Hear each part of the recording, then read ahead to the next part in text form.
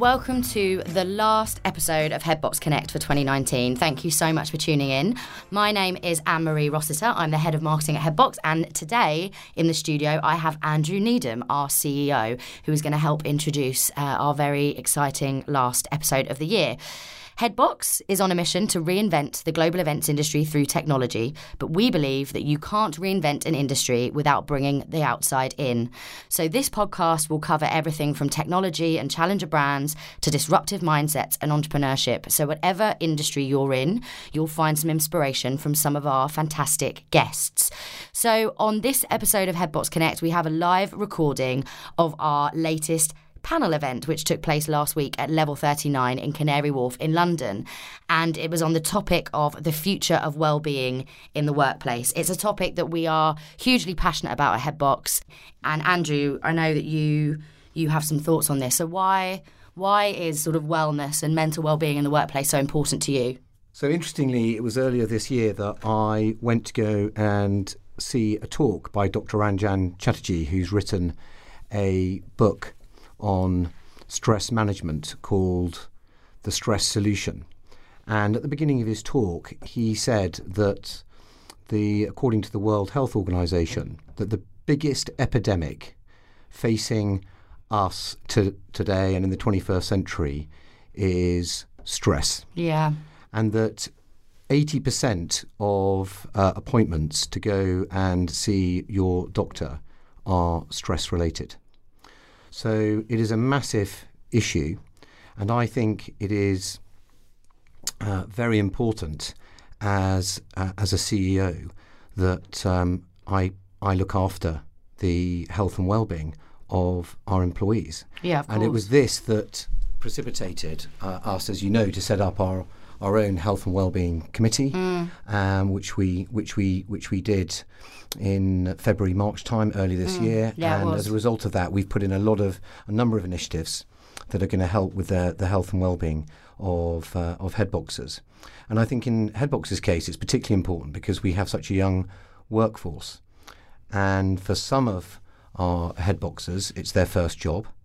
And I think there are a number of stresses and strains that come with that. And on top of, I think, the stresses and strains that young people, I think, face today compared to what we had to deal with in my generation. And that is, and I think that is why we put that initiative, those initiatives in place.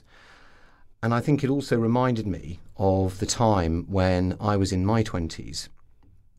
It was the end of my 20s where I just sold my first company. And the transaction had gone through, and then there was a big issue that we had to deal with immediately after the transaction that could actually have derailed the whole purchase. And it was the first time in my life that I experienced stress, serious stress. And I think to the point that actually the wheels pretty much came off. I think it was a bit of a baptism of fire for my wife as well, because I think we were getting married that year. I think we just got married, and we were on holiday in Sri Lanka. I found myself wide awake at 3 o'clock in the morning. On holiday, and I think that was the first time I realised, hold on, this is really quite scary. Yeah. And I think until that point in your life, maybe young people listening to this would have experienced extreme stress before that, maybe during their in their teens, with exams and things like that. Yeah. But until you've experienced that, it is really, really scary, because there's a part of you at that age that thinks you're invincible. You're invincible. Nothing can stop you.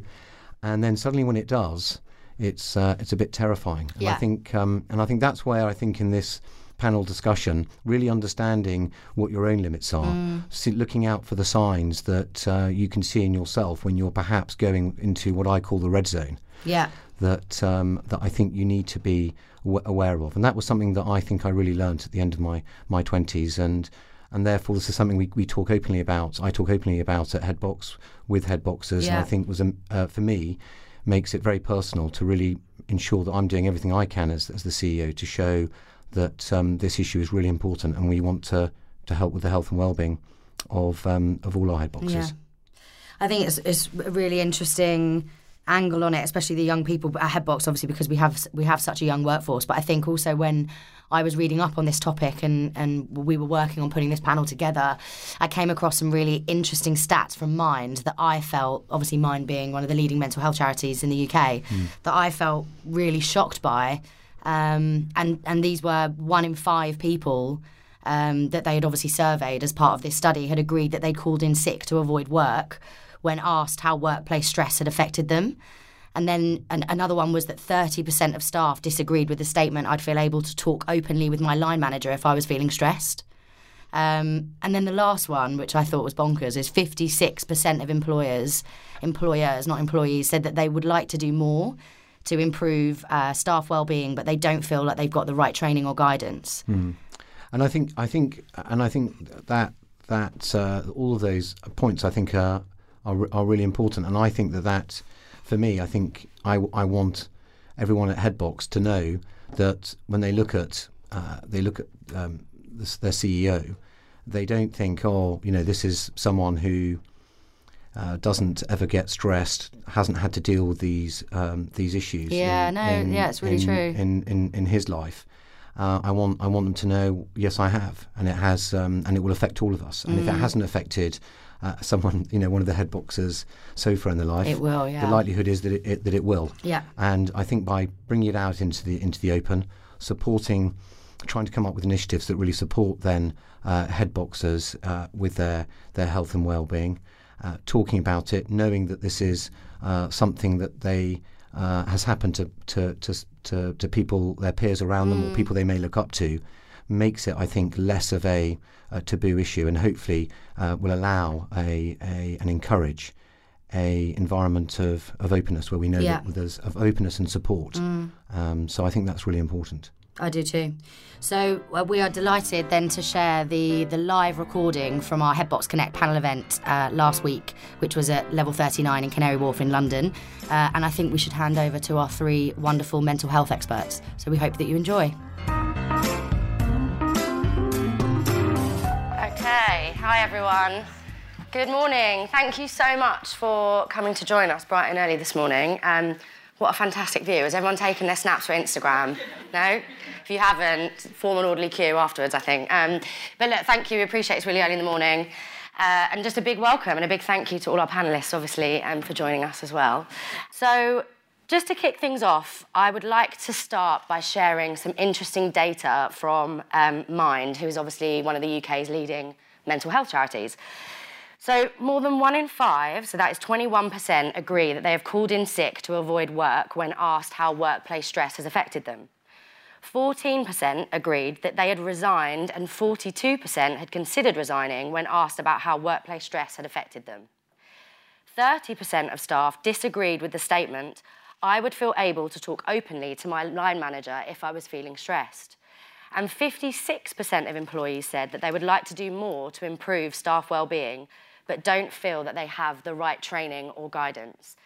So I was reading that last week, and I don't know about you guys, but I felt really shocked by those statements. And I think they're really powerful, because whether you're actually an employee or an employer, I think that everybody in this room can probably recall a time when they were stressed at some point in their career. And I can definitely say that there's been points in my career where I wish I had the tools or the training to have dealt with that a little bit differently and perhaps a little bit better. But similarly, I think that talking about mental health well-being in an organisation, the positive impacts that can have is actually really astounding as well on the flip side of that. So we're super passionate about this conversation and pushing this agenda forward at Headbox, and so I hope that you'll enjoy what we've put together for you today. And we're going to talk about, with our 3 panellists today, the importance of mental health and well-being in the workplace, its relationship with technology, and what we think that the future should look like. So, again, a big thank you, everyone, for joining us this morning. I am going to hand over and let our lovely panellists introduce themselves. So, Petra, would you like to kick off? Sure. Hello, everyone. Morning. Oh, good. So I'm Petra Belzebor. I'm a mental health consultant. I work with a range of industries, nationally, internationally, even recently, helping businesses think about their overarching mental health strategy and how to create sustainable change through consultancy, but also training and development. I also have a mental health story. So I was born and raised in a religious cult, and it led me to a period of time that I completely spiraled out and was suicidal myself.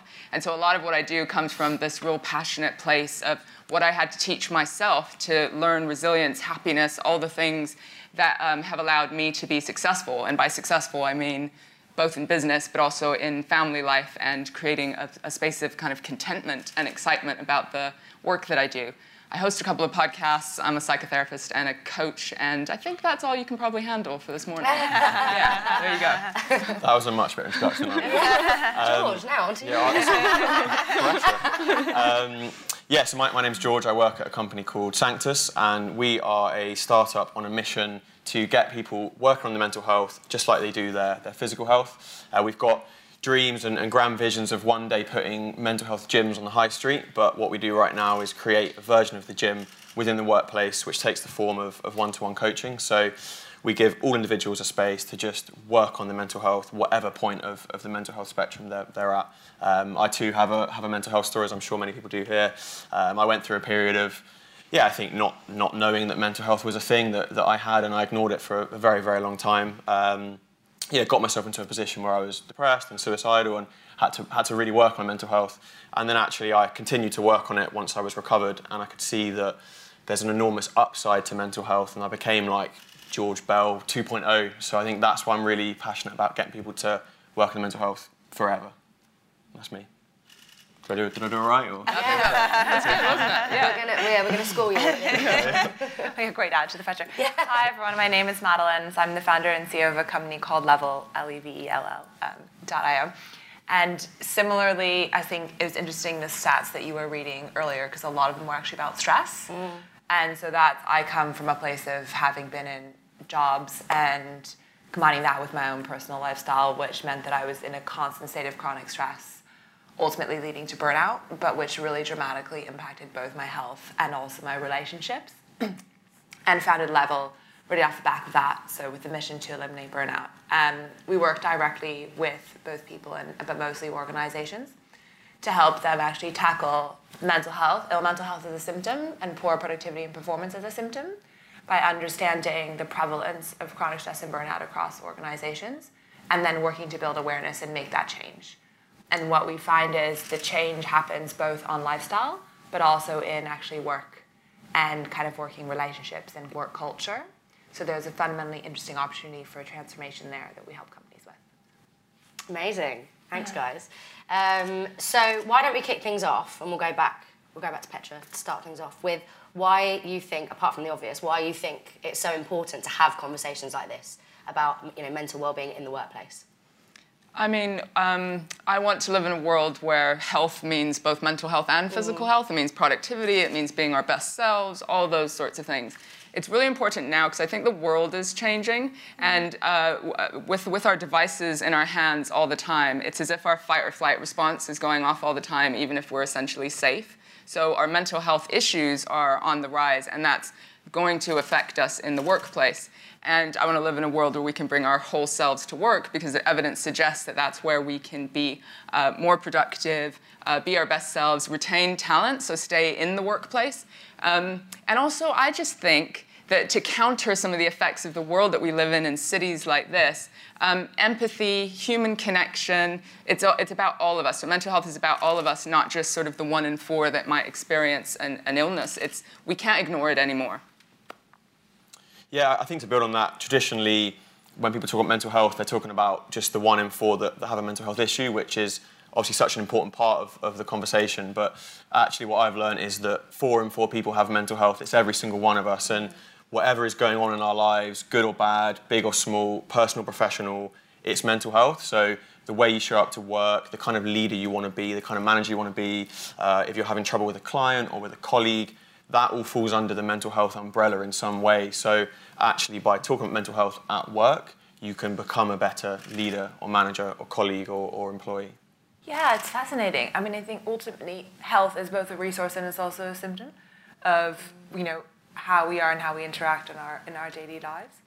And I found that the conversation about mental health has been a really important sort of almost like gateway or window into talking about some of the deeper root issues and actually triggering the question like, well, okay, if ill mental health is an issue, how do I actually want to be in a positive way? And then let's design kind of our work and lives for that. Yeah, all really, really good points. I think what's particularly interesting about the group of people that we have in the room today, as we were talking about before, is that the majority of people here are involved in the events industry in some way. And a couple of years ago, Forbes ranked event management as the 4th most stressful job in the world, which was pretty astounding. But actually, I think anyone that's been in events for more than 5 minutes can probably confirm that that is actually the case. So it involves, really antisocial hours, long hours. It's a very demanding role, lots of stakeholders. It's very fast-paced. What kind of impact, and again, this is kind of to everyone, so please jump in, what kind of impact do you think that environment has on, somebody's mental well-being?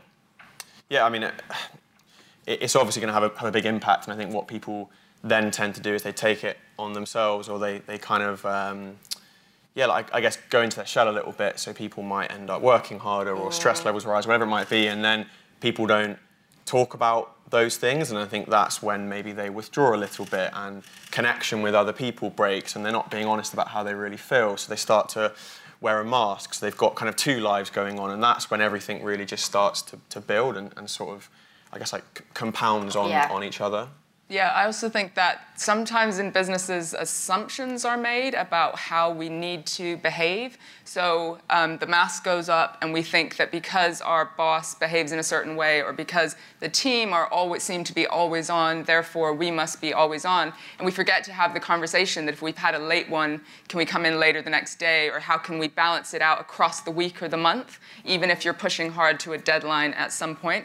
I mean, I don't envy the event plan. I go to events all the time. I sweep in and I go, yes, I'll have coffee like I did this morning, right? And I go, are you okay? I often go to the events person and go, how are you? Like, everyone's going to come. Don't worry. It's okay. Because it's so stressful. Like, I literally don't plan them because you think, is everyone going to show up? Is the coffee going to arrive? Like, is the event? Like, there's so much that goes through your head right at the end.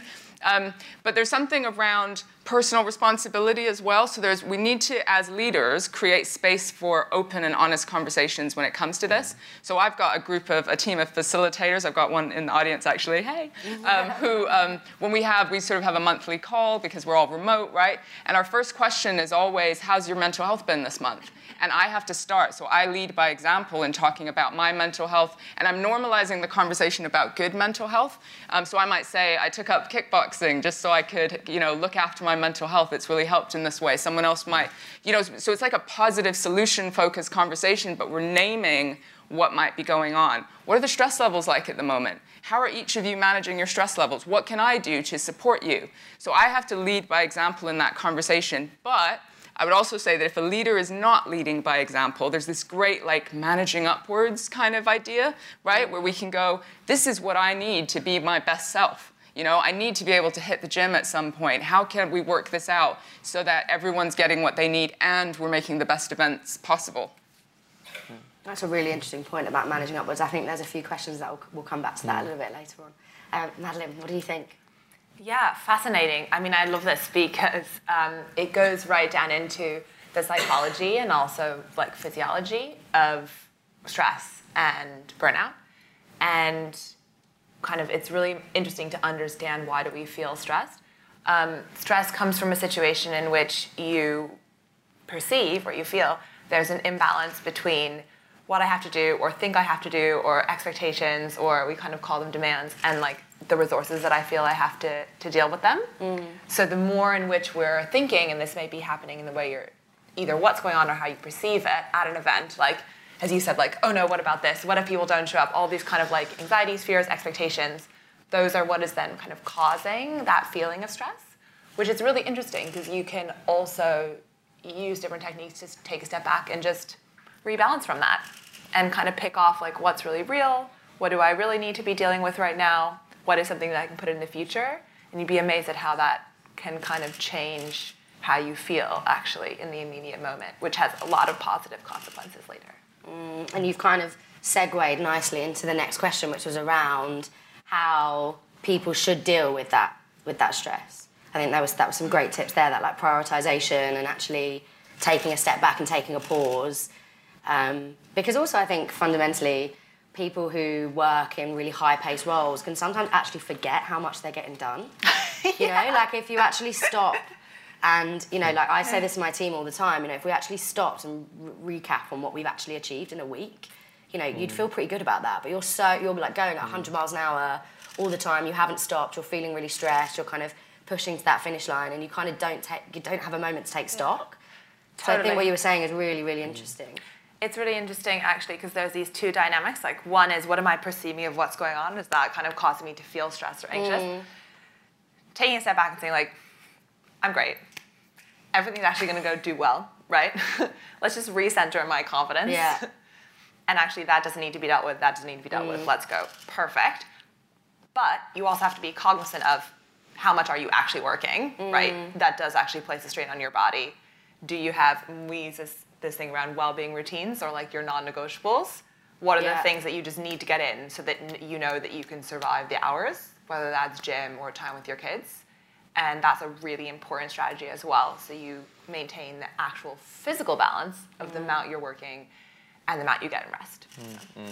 Yeah, I think stress, it shows up in different ways to different people. And I think firstly it's paying attention to yourself and when you get stressed, like I know when I'm not sleeping so well and my skin doesn't look great, I'm probably a bit stressed, and that's kind of my warning signs.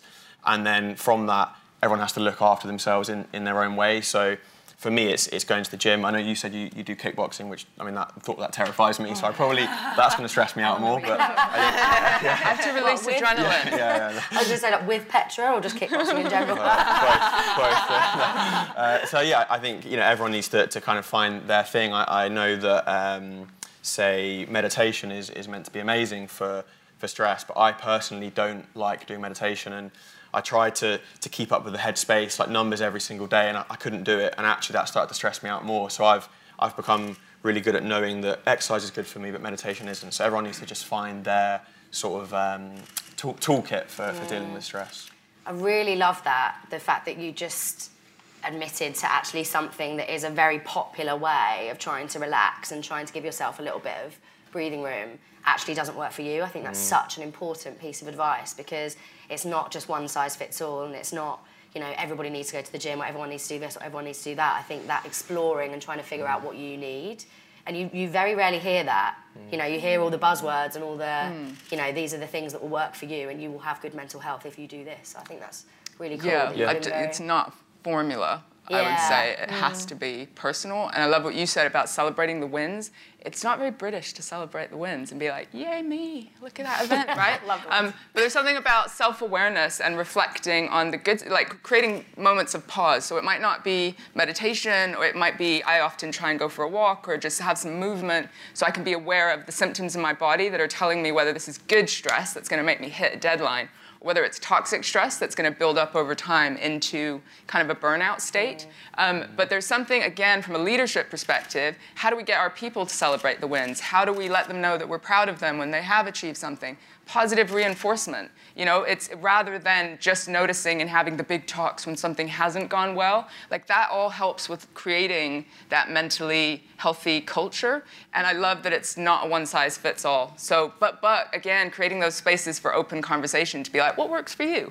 What works for you? And so that when someone is in that toxic stress where maybe their decisions and productivity are being affected, we can kind of go, what do you need to do to look after yourself now? So you're empowering people to create choice to do the things that work for them, rather than saying, like, go to the meditation room, you know, as if it's some kind of create space for you in the way that I would. So in order to projecting our way onto other people, which isn't great leadership.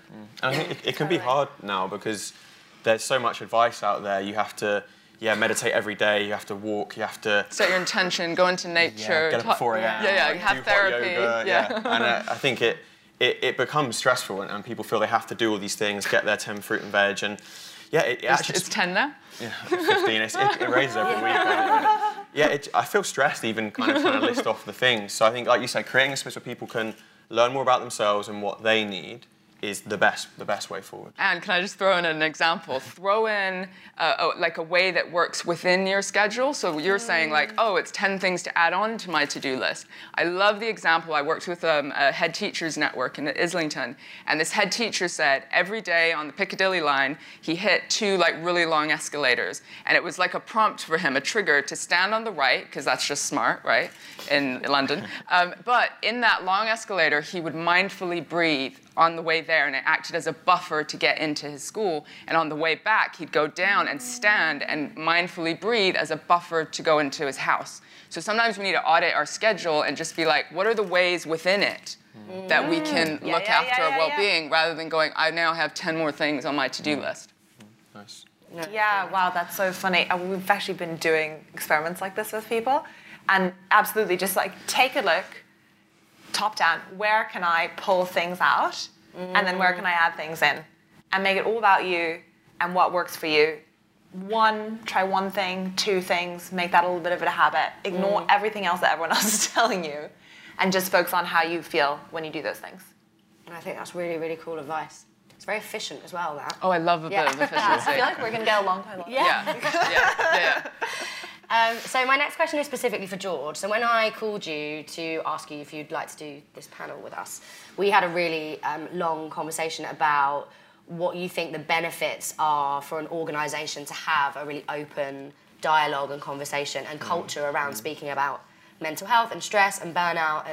And you guys have some pretty powerful opinions on what that can unlock. So do you want to talk a little bit about that? What are your thoughts on that? Yeah, I think some businesses don't want to open up the mental health conversation in the workplace, but these conversations are happening in your workplace, whether you want them to or not. And every single workplace around the world, mental health conversations are happening, because mental health is literally everything that's going on in our lives, the way we show up, the way we are being as a leader or a manager.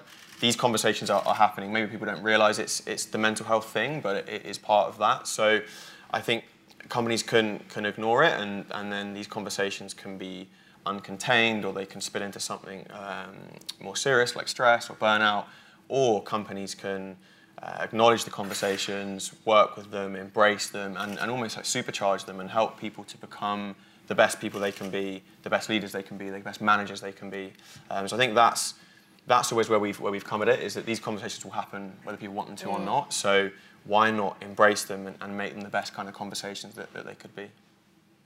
No, it's really cool. And what formats do you think that could take? Do you think it's like policies are the right way forward? Do you think it kind of happens from the ground up? Does it need to happen from the top down? I'm sure all 3 of you have got lots of opinions on that.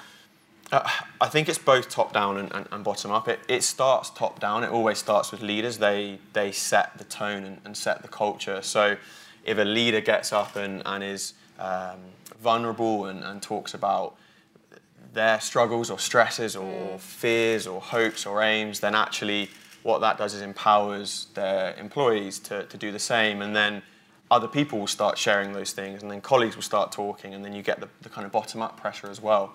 So I think that's always where it starts.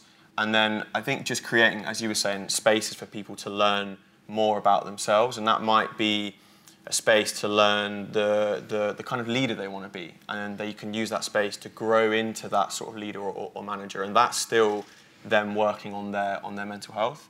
But it really does start with the leader setting the tone. And Madeleine, I was going to say, what are your thoughts on that? Yeah, I think it's actually really interesting. So totally agree, top down and bottom up are necessary levers. Ultimately, it's going to be an individual taking action. I think we would be surprised about the opportunity for sort of anyone to be a leader. People, even someone at kind of the lowest level or a manager, just even when you have that little bit of influence, whether when it's a small circle or you just have good relationships, it is a huge opportunity to still step forward and kind of set the tone or set a role model for others about how you understand what you need, know it, are confident in it, and take time for yourself. So I would say just because having the leader ultimately give the full permission and mandate kind of for people to either talk about their mental health or do the things you need for your well-being is critical, that doesn't mean that you can't start something from the bottom.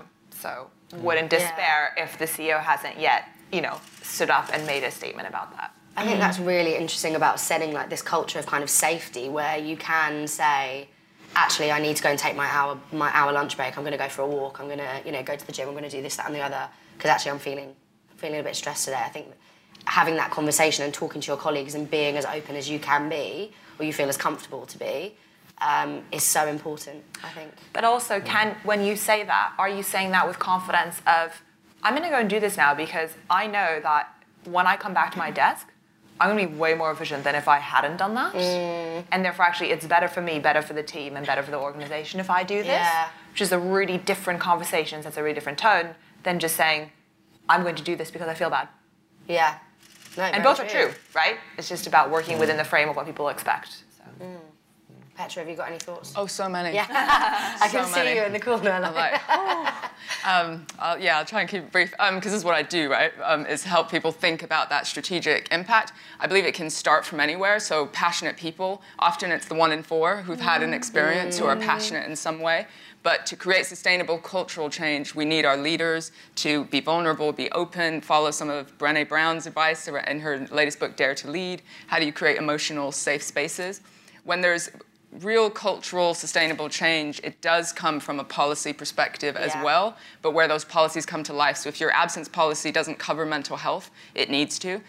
What about your induction process? Does it talk about your mental health and your resources? Does your intranet have your resources on easily accessible?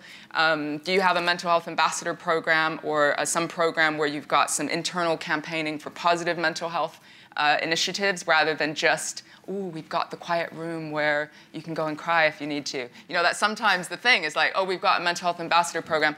They'll talk to you when you're struggling, right? But we want to come from these positive initiatives of you guys do the coaching and how do we come from a performance happiness perspective and accepting all human moods and what we need rather than just maybe the sadder sides. So it needs to come from all fronts, but generally, it's about creating space for honest and open conversations and following some of the Thriving at Work report has some recommendations for creating a mental health plan, having open conversations and routinely monitoring. So there's these great frameworks out there to get people started. But I often ask HR teams, do you have a plan? They'll go, yes, we've got a plan. I ask anyone else, I go, is there a plan? They're like, I don't know.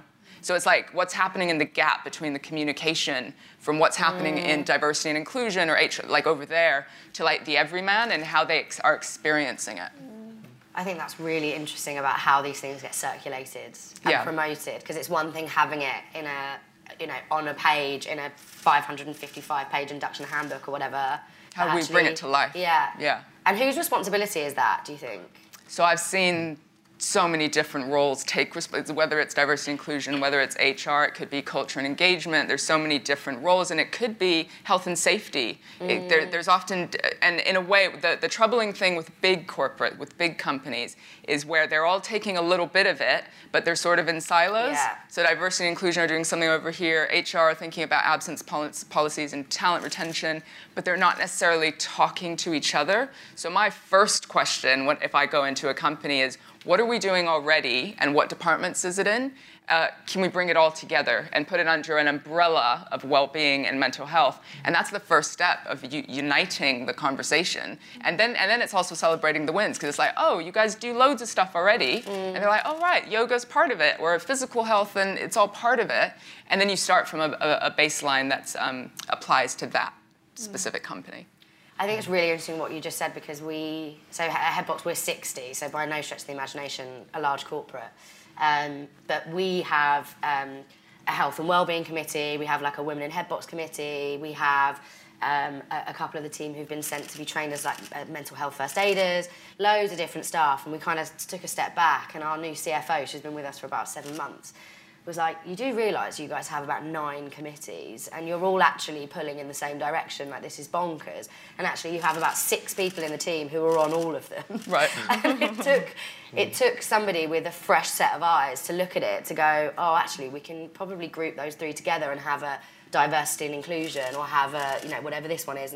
And so I don't even think it's just a big corporate thing. No. I think actually you can have the best intentions in an organisation, but sometimes that holistic overview is what you need to pull it all together.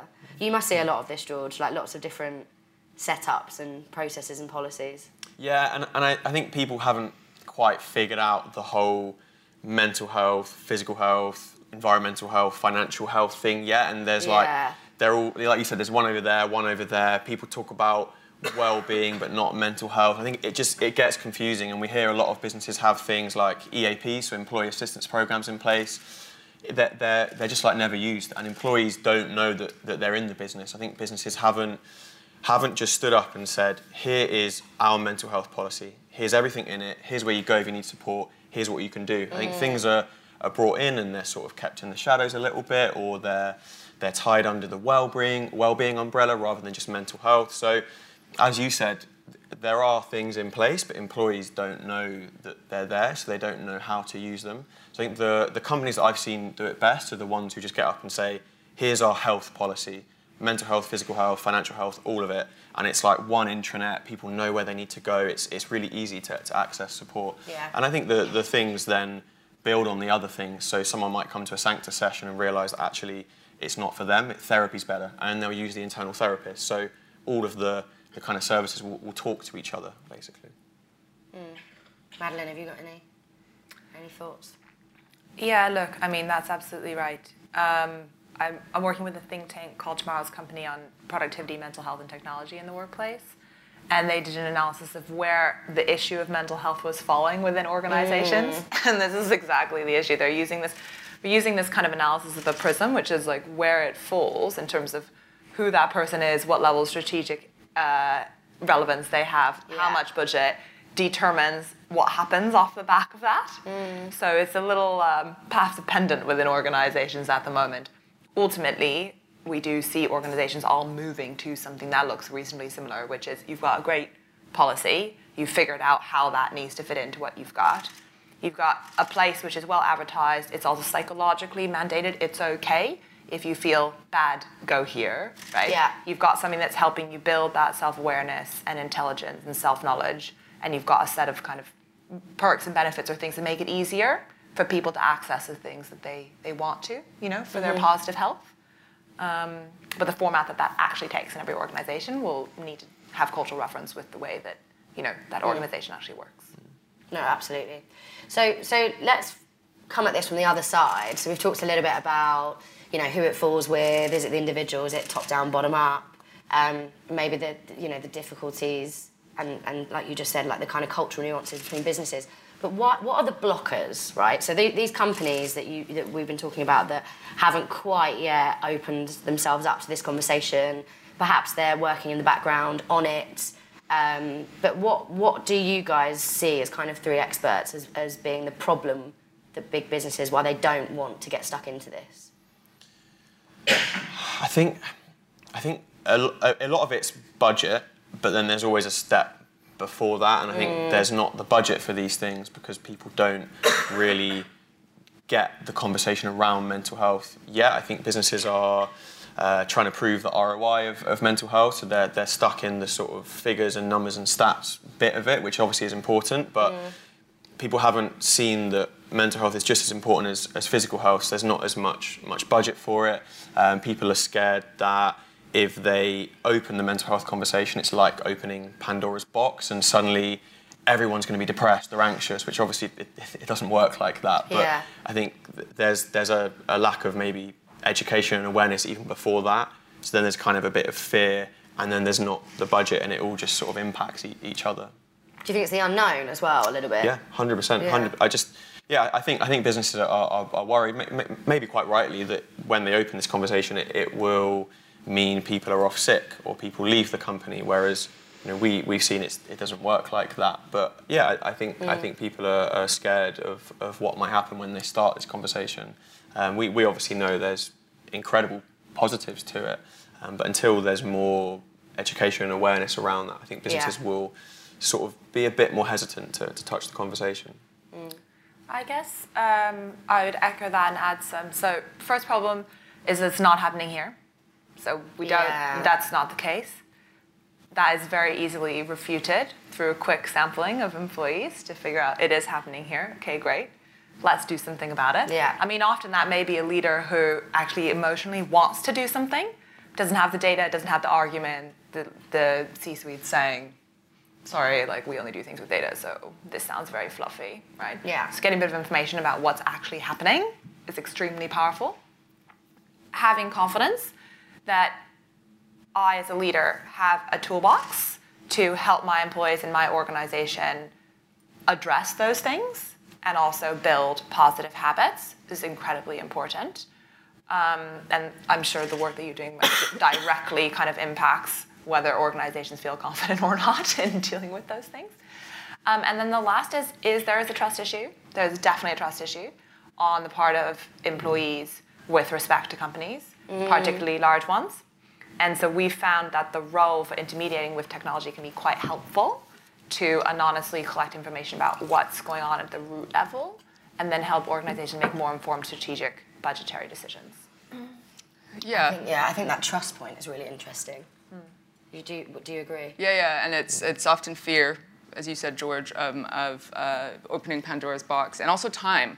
People are like, we haven't got time to have these deep, meaningful conversations. We've got targets to deliver on, right?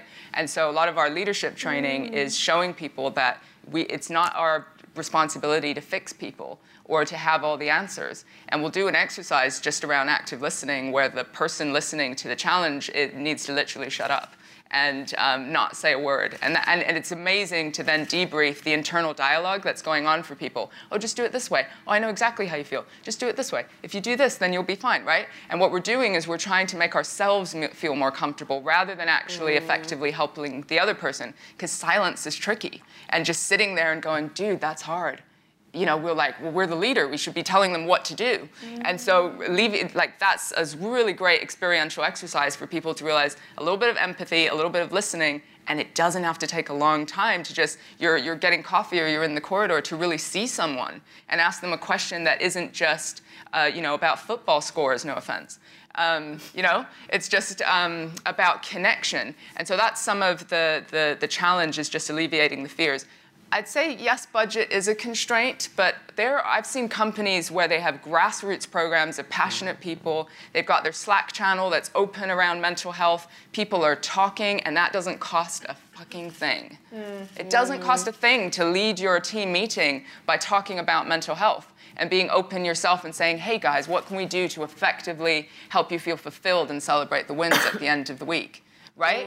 Yeah. So I think we have to, gold standard would be get some training in, get some awareness going, use something, whether if it's an EAP, I ask leaders who's got the number in their phone. So they can literally, in conversation, say, did you know that this is the number? Like, people don't have it. So no wonder they can't effectively, in the moment of the conversation, signpost people somewhere, right? I think that's so interesting. It's really important. Like you don't need products.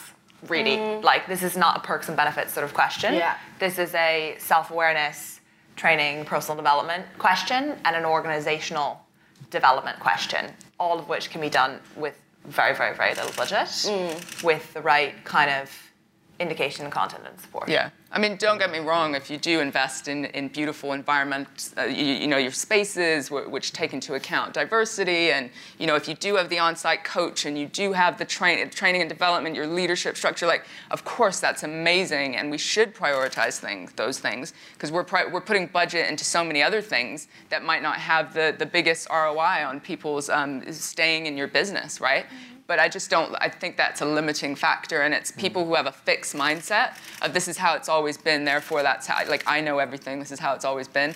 Those are the tricky ones. And the world of work is changing, and those are the people that are eventually going to be losing talent if they can't adapt their working practices.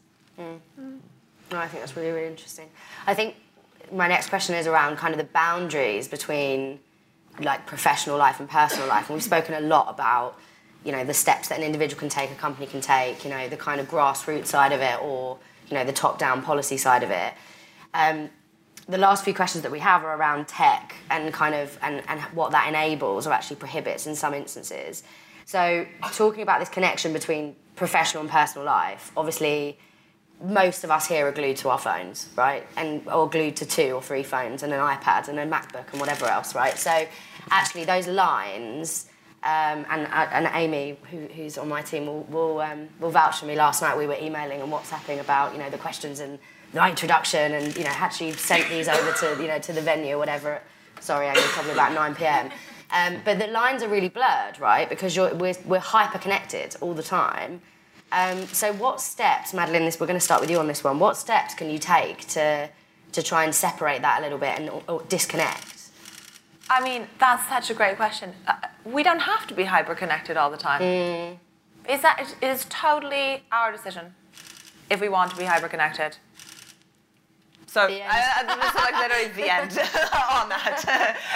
Now, of course, there are certain dependencies in that you may have pre-existing client expectations, you may have pre-existing team expectations. Yeah. All of those things can be adapted over time. And I just really want to encourage you to deeply consider that. Do you want to be hyper-connected? When do you want to be connected? When do you not want to be connected? When is it necessary to be connected, actually, right? When you should just kind of pick up the phone rather than the back and forth, the emails and stuff. And then have that as an open conversation with the people that you work with, or even your clients, about how that's working. Is that working for me? Is that working for you? And then consider whether there are opportunities to make changes. Right? That's absolutely the first step. Yeah, I love that, because to be honest, last year I completely burnt myself out because which is silly working at a mental health startup, but I'm going to get judged now. But I love the work I do. I'm passionate about it. So I was connected all the time. All the time. I was emailing on the weekends, in the evening, early morning. I was always thinking about work. On the weekends, my mind was in work. My friends were like, can you stop talking about work? It was just work, work, work, work. And I thought I was on this like big mission to save the world, and I had to kind of really go for it all the time. But actually, what I did was completely burn myself out, and then I actually didn't want to turn up to work anymore, and I was stressed, and I wasn't sleeping well, and I wasn't really enjoying myself. So I had to kind of take a step back and have a real look at my life and what I was doing. And from that, I've completely disconnected. So I've muted all notifications on my phone. So only by opening the app will I see things. So that's work email, Slack, literally everything. And that has been amazing for me. And now I might occasionally dip in on the weekend, but it's coming from a place of me really wanting to do it that weekend, not because I'm putting kind of stress or pressure on myself. So I think that was a real learning curve for me, that I'd gone through a mental health crisis and I'd fixed myself, so I was like, I'm not going to go back to that again. And I was like, actually, I'm going back down that path again. I think a big part of it came from the fact that I was too connected to my phone and not connected enough to the other side of George, not just Sanctus George, but you know, Jim George, or George that likes to go for a drink with his mates. I'd lost connection with that side, and that's when my mental health started to suffer. But also, you were so passionate about your cause. And I think we shouldn't disregard that this passion that we have for the things that we're working on is so motivating. And that is why, you know, an employee might show up extremely engaged, but they're also burning themselves out at the exact same time, right? And you have no idea about that. So I think there's a really interesting thing about giving ourselves the time and space to think like we have long lives, like it's okay. We can achieve some things now, we can achieve some things later. And also, it may not need to be me that needs to do all of this. Maybe there are other people that can kind of share in that. Thank you so much. I think it's about balance as well. That I thought that if I worked more and harder, then I'd do better at work. And so I started to not go on like really late nights with my mates, because I was like, if I have a really bad hangover, then I can't work. Whereas actually that was counterproductive, because by having less connection time, my mental health suffered, and then I didn't want to go to work. So I've actually learned that having balance, which could be going to have a drink with my mates, makes me feel better. So when I go into work, I put more into my work. So I think it is this like balance word that I've really learned over the last few months that's helped me. And it's balance that applies to you. Again, it's not a one-size-fits-all, right? And like, I love technology. Let's be real. I love that I can do an email on the train. Like that just makes me very happy. It's so efficient, right? I also love that I can listen to the Sanctus podcast while I'm walking, right? Thanks for the plug. No problem. Anytime. Guys, this is about our podcast. Come on. Yeah. Any podcast. Like I love that I can do personal development at the same time as walking or you know, getting somewhere. Like I love that I use Insight Timer as a great meditation app. I love that there's a gym app so I can book my classes while I'm on the go. And you know, like there's so many great things about how we use technology. I also know that there's a self-awareness piece, that if my breath starts getting shallow and my heart starts like hurting a little bit, I'm like, oh, maybe my body's telling me something. I have learned, like I don't have my phone in my bedroom. I've got an old school alarm clock so that I don't do the classic 3 a.m. I've slightly stirred, let me check on my phone, and then I'm like, ooh, Instagram post, what? You know, and then I can't sleep. Like, I was doing that for a while. And when you run your own business, and I'm so passionate about what I do, that I love impact. I love responding to people's DMs and like connecting with people. And I have 2 kids, so I've got a 16-year-old who's now taller than me, which is fascinating, and a 13-year-old. And I've realized that sometimes it's about quality, not quantity. That might sound terrible, but how often do we spend 10 minutes, 15 minutes, 5 minutes of undivided attention with the people that we love that isn't, oh, what is that other thing that I do? What's that event I need to plan? What's the detail that I forgot, right? And actually go, I'm going to put my phone down. So I've got a structure with my kids where I spend time with my 13-year-old for about an hour. And we might be watching TV, but we'll be talking. And then she goes to bed, and then I spend time with my 16-year-old, and we're talking. You know, so it's like, how do we proactively make conscious decisions about the quality time? You know, I've been on dates where people are checking their phone, and I'm like, really? You know? Or you're out hanging with your friends, and 3 of them are just like, let me just like Instagram my food, and you're like, really? Like this is the time when we can personally connect. Yeah. But it's good to there's great stuff about technology, and we have choice, as you're saying. I think that's such an interesting point about Instagram. I recently deactivated my Instagram account, and it's been about 3 months now. And what I've found is that when I go and see friends from school, friends from uni that perhaps I don't see all the time, they can say like, oh, I went on this amazing holiday or whatever, and I can go, oh, cool, like where did you go? Because I haven't seen it on Instagram. Yeah. So what I found is that I was actually meeting up with friends, and I was like, oh yeah, I saw that. Like I saw all the pictures from your honeymoon. Like it's almost like we don't need to talk about that because I've seen it. I know your life. Yeah, I know your life. Yeah. Like I am actually stalking you. Did you have withdrawals? Deactivating your account? No, I had like physical withdrawals, like as in I go like, to what do I do with my thumbs? Yeah, but actually, I very quickly, a couple of days after I did it, I was like, this is great, because I felt that the real time, like in-person connections I was having with people felt so much more just kind of sincere, and actually we weren't skipping over things because I'd already seen it, or I was asking people about things because I was really interested in, you know, and I think that going back to your point, George, about like connecting with your friends, I think it's, you know, and whether or not I'll stay off it, I mean, it's probably a little bit ill-advised for a head of marketing not to have an Instagram account, so we'll keep that between everyone in this room. But yeah, I'm loving the break from it. I love it. I think there's you mentioned something as well about communicating with your team. Like, I will sometimes send a voice note to, I've got my web designers in the States, and my PA, I'll sometimes message her at 10 p.m. But we've had a conversation where, like, I go, my phone is on silent when I don't want to answer anything. So if you message me, that's fine, but I'm taking ownership of when I respond and don't respond. And also, George, you and I were talking about nature as we were looking at the city view. We were like, dude, this is amazing. That was just me saying that. That's not your voice. I wish it was.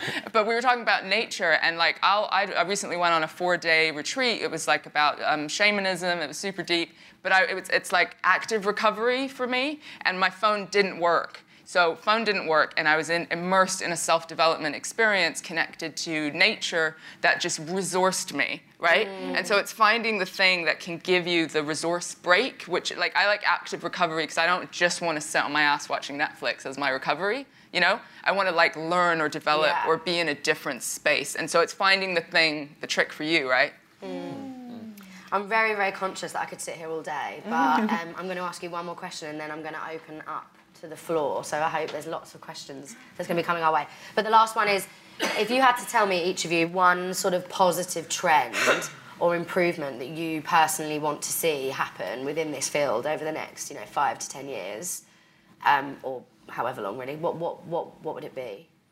George, what would yours be?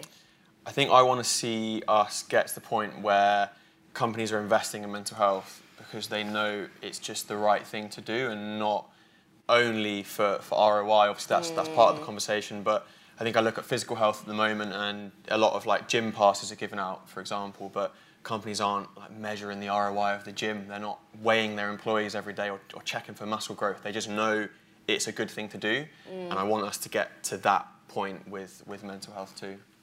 Yeah, it's a really good point. Thanks. I try.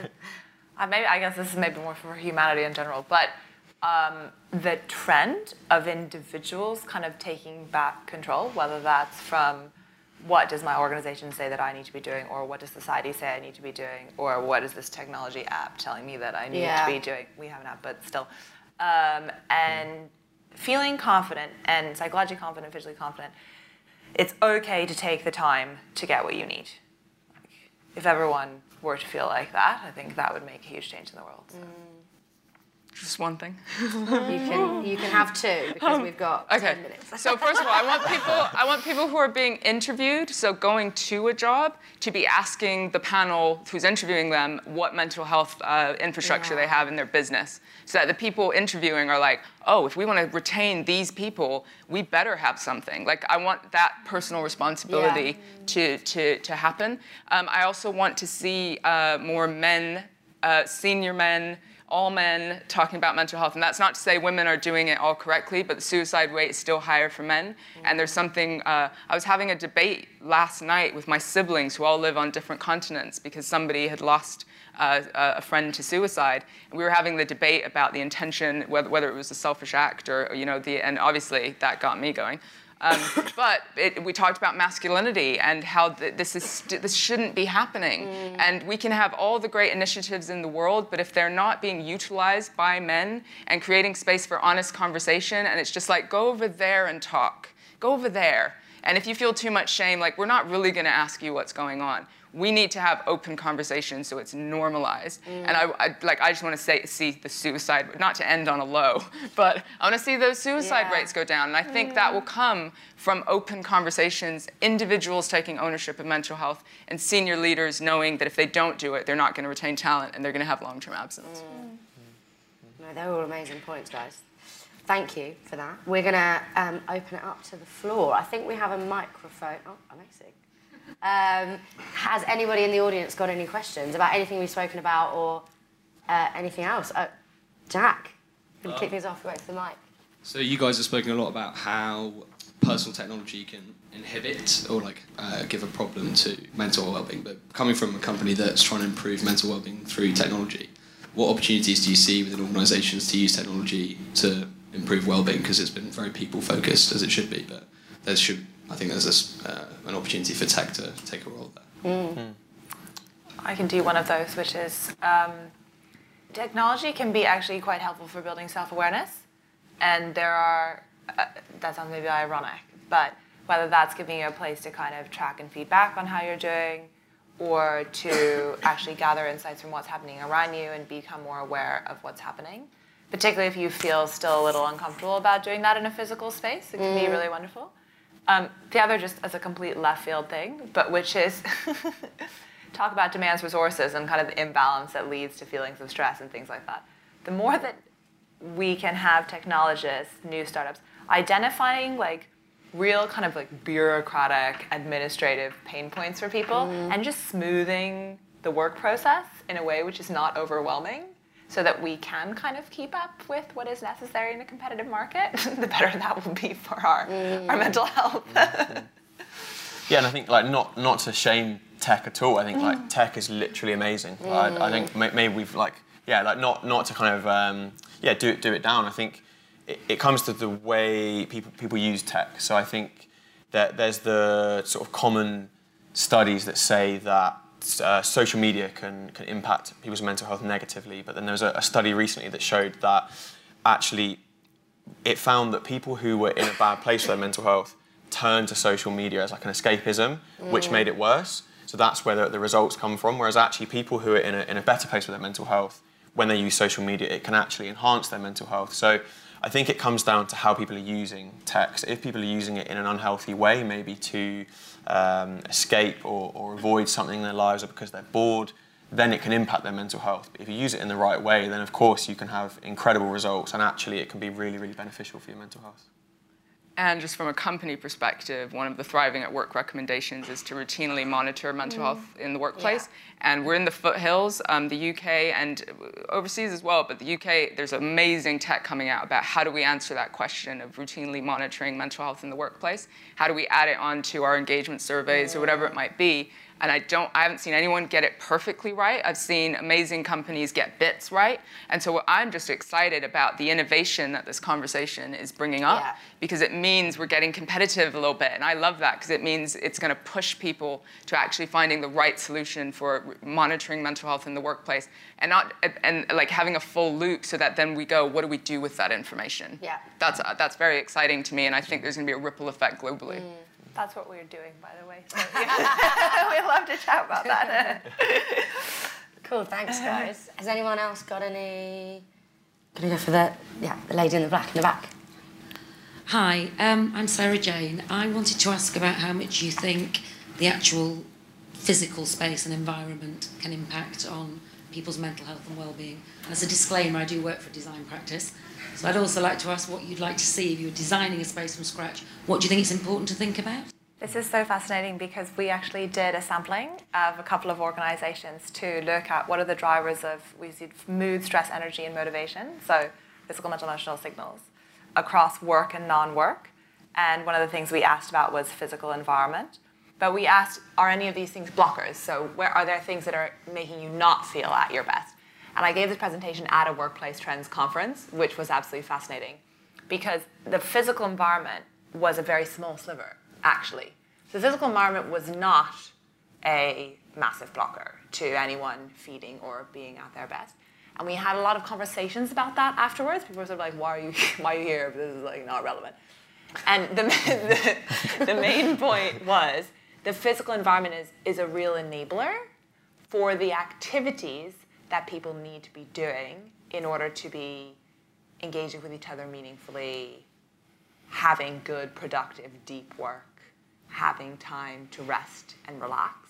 So best practice would say, what are the activities that people need to be doing in order to have a great working space and working culture, and then to design the spaces to enable that, right, rather than get in the way. Yeah, I think to build on that, we put coaches physically into workplaces, so they'll be in that workplace's room, like a coaching room, and the rooms that are amazing and they've got plants and pictures and it's sofas and colourful, the coaches say they can do their best work there. The rooms that maybe aren't so hot, so maybe it's just like quite clinical, white walls, like no natural light, the coach says they can't, like they feel quite almost like burnt out at the end of the day.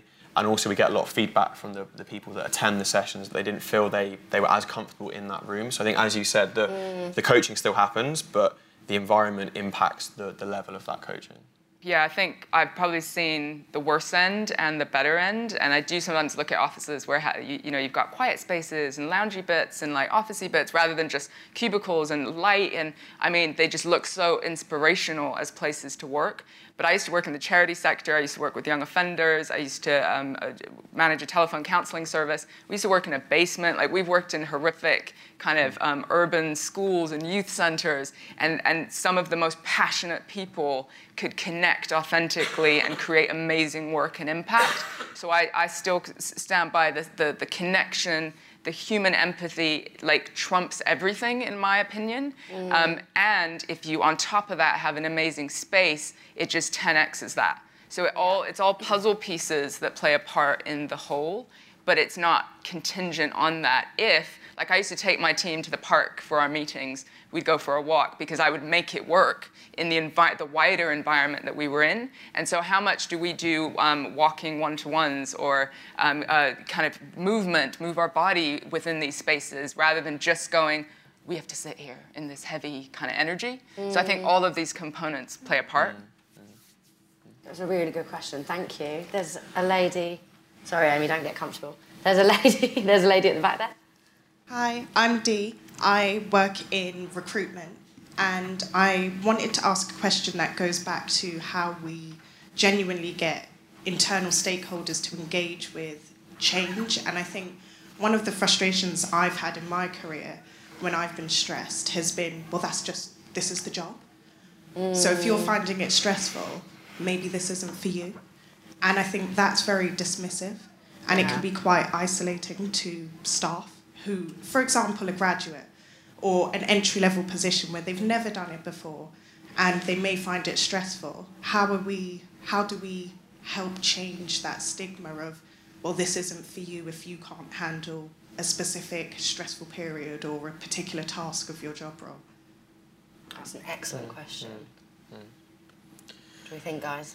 Yeah, I mean, and that's like the golden question as well. I think it's obviously some like jobs can be stressful and are stressful, and some maybe are more stressful than others. I was talking about the events, and when people get into certain jobs, they probably know it's going to be a certain level of stress. But I think companies have a duty to support people through those job roles and through their career.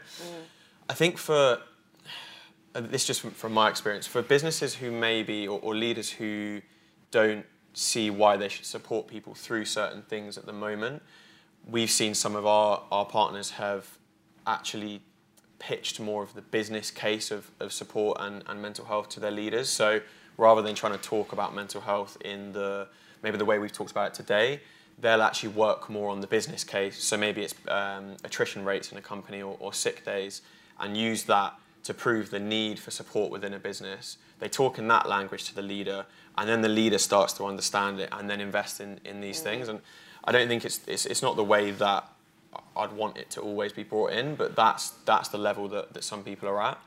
So I think that's one way I've seen some of our partners do it, where maybe senior leaders are a bit more resistant to these kind of things. And then even when you have that senior leadership buy-in, what often happens is inconsistency along middle management. So you have some people who buy in and maybe are managing with empathy, and some people who are still in a fixed mindset, who are saying things like, well, this is just the business. It really bothers me when people only say, you need to work on your resilience. You work on your resilience. And it has to come from both sides, company and personal responsibility. But sometimes the people where the cracks are beginning to show, they've been resilient the longest. Like, you have no idea what story is behind the scenes that they've actually been resilient about. And now this stressful environment is tipping them over the edge based on a lifetime of trauma or all sorts of things, right, that you know nothing about. So it's not necessarily the right approach. There are some companies that will remain toxic on this topic and hold on to stigma for the next 5 to 10 years. They will, and sometimes we need to make a choice to leave that environment to look after our own mental health. Sometimes we need to manage upwards to come full circle to that idea of, like, this will help, like, educate the people around you about how you can be your best self.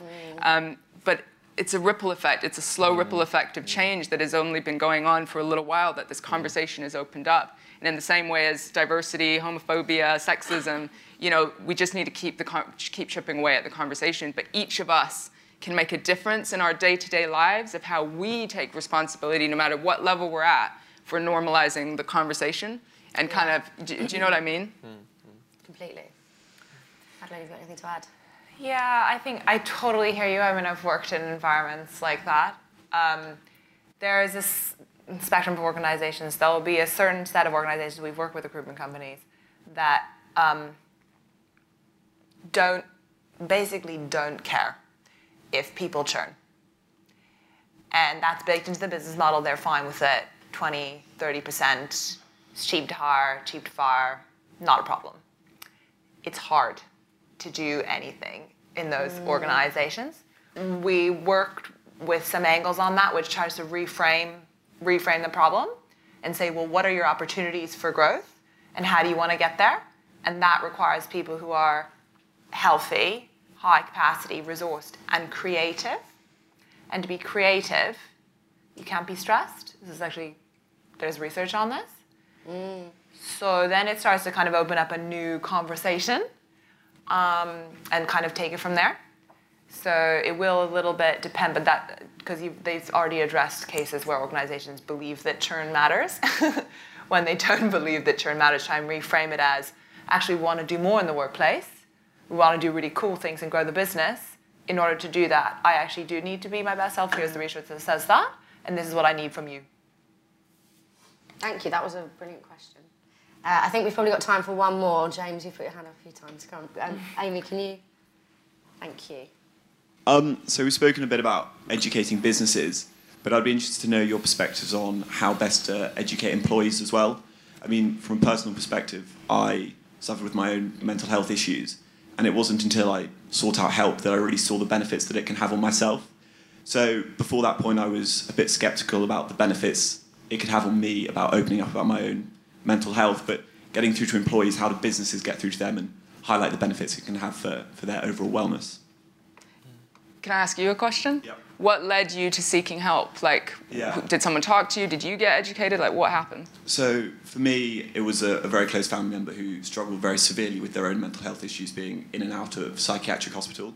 And for me, my family, I could see it was taking its toll on them. And for me, I almost felt like I was the person that had to remain strong, and I didn't want to show any emotion in that way. And I saw the real benefit that it had on, in this case, my sister's well-being, seeking out help. So seeing the benefit it had there, I thought, okay, maybe I can try this, and maybe speaking can actually have a real benefit on me, even though I don't want to show it to my family. And then I went and, that's when I really saw the benefit it can have. So that was my That's beautiful, yeah. So you witnessed somebody close to you seeking help. So there's something about, no matter what level we're at in an organization, all of my facilitators have a mental health story, and we talk about ourselves and how we got help and what we did. We have to lead by example in order to then create space for other people to talk about their mental health and where to get support. And again, from the male perspective of like, I've got to be strong for everyone, show no weakness, those sorts of things. Can a man in the I work in construction companies, and they're like 98.9% men, right? And I'm like, masculinity, like, guys, let's talk. And as soon as they have permission, the conversations are just deep and meaningful and real, So from an employee perspective, no matter if you're a mental health ambassador or a person with a personal experience, to be brave and like start that conversation and go, I called the EAP, or I actually found counseling on the counseling directory, or I had a Sanctus coach. The more we can be open, like I've got a therapist right now. When I got divorced, I was like, change kind of can be triggering. I'm just gonna, as a preventative measure, get some therapy. And I'm open about that. And that makes people go, oh, this is a personal development thing, not just a crisis thing, right? So I could talk about this all day, but from a personal, like when we lead by example and talk about our mental health, like your story is now gonna have a ripple effect on your family and your mates if you can be open about it, right? Yeah, I think that's what I've seen in my group of guys. Like we never would have spoke about this at uni. Like it just, you don't talk about it as a guy, right? You talk about how you want to go to the gym and how you're macho and you don't have feelings and that kind of thing. Whereas when I started sharing, amazingly, my mates also have emotion and feeling, and I became the guy they wanted to talk to that about. And now we're at a point where it's just really, like, they'll just casually say, yeah, I felt a bit anxious at the weekend. And it's just said, and it's not this big, scary thing. So I think leading by example, which, if it comes from leaders, amazing. And I think making the conversation around mental health proactive. So when you tie it into things like performance, your mental health affects your performance, and you start talking in those sort of terms, and it's something you can proactively work on, then people start to realise that they can start talking about it now. It's not just this thing you talk about when you hit a crisis and you're depressed or anxious. You can talk about it when you talk about wanting to reach certain goals. So making it a sort of proactive, preventative conversation helps open it up for everyone. I think that point you made earlier on about actually, being the 1 in 4 versus the 4 in 4, right? So it's this idea of prevention rather than the reactive response to when you have reached a period of unrest, perhaps. I think it's so interesting to flip that perspective. Yeah, like I had this is about a year ago. I was like really nervous about public speaking. It frightened me. So I had a conversation with my boss about that, and then I had a coaching session on that, and that was a mental health thing. Like I was nervous and I was anxious, and we talked about that. And 5 years ago I would have been, well, that's just a public speaking thing. Whereas actually, when I realised it was a mental health thing, I could have the conversations with my boss and with my coach around not just public speaking, but around nerves and anxiety and why I was anxious. So that made me realise that anything I'm feeling right now is a mental health thing, and it could be a performance thing or whatever. Absolutely. I think it's all about like helping people kind of find their why. And some people do it because they want to be better in relationships. Some people do it because of colleagues and culture. Some people do it for achievement or performance or because health, and they have a health issue and they actually want to get through that. And there are a spectrum of things that are our reasons, our motivations for why we want to become more self-aware and share, and why we want to take action. And giving people the space to find that why in different triggers is really important. Amazing. Guys, I think we're out of time, even though I could sit and speak to you all morning. Thank you so much. We really appreciate you coming and hanging out with us this morning and answering all these questions. And a huge thank you, obviously, to everyone who's joined us this morning. We're going to share all of our 3 lovely panellists' details on the follow-up email. So if you have... hopefully, if you have any questions that you want to ask them, please reach out directly, or if you want me to connect anyone, you have all of our details. So big round of applause, please. You've reached the end of another episode of Headbox Connect, and if you like what you've heard, then please subscribe and follow us on iTunes and Spotify. We are recording in our new home, the Pitch Room in Runway East, Soho. Runway East is a co-working office space for startups to meet, think, and occasionally have a drink. As well as Soho, they have sites in London Bridge, Moorgate, and Bristol. So if you would like to book out either this gorgeous studio in Soho or any of their other awesome event spaces, then please head over to headbox.com to check out their listings.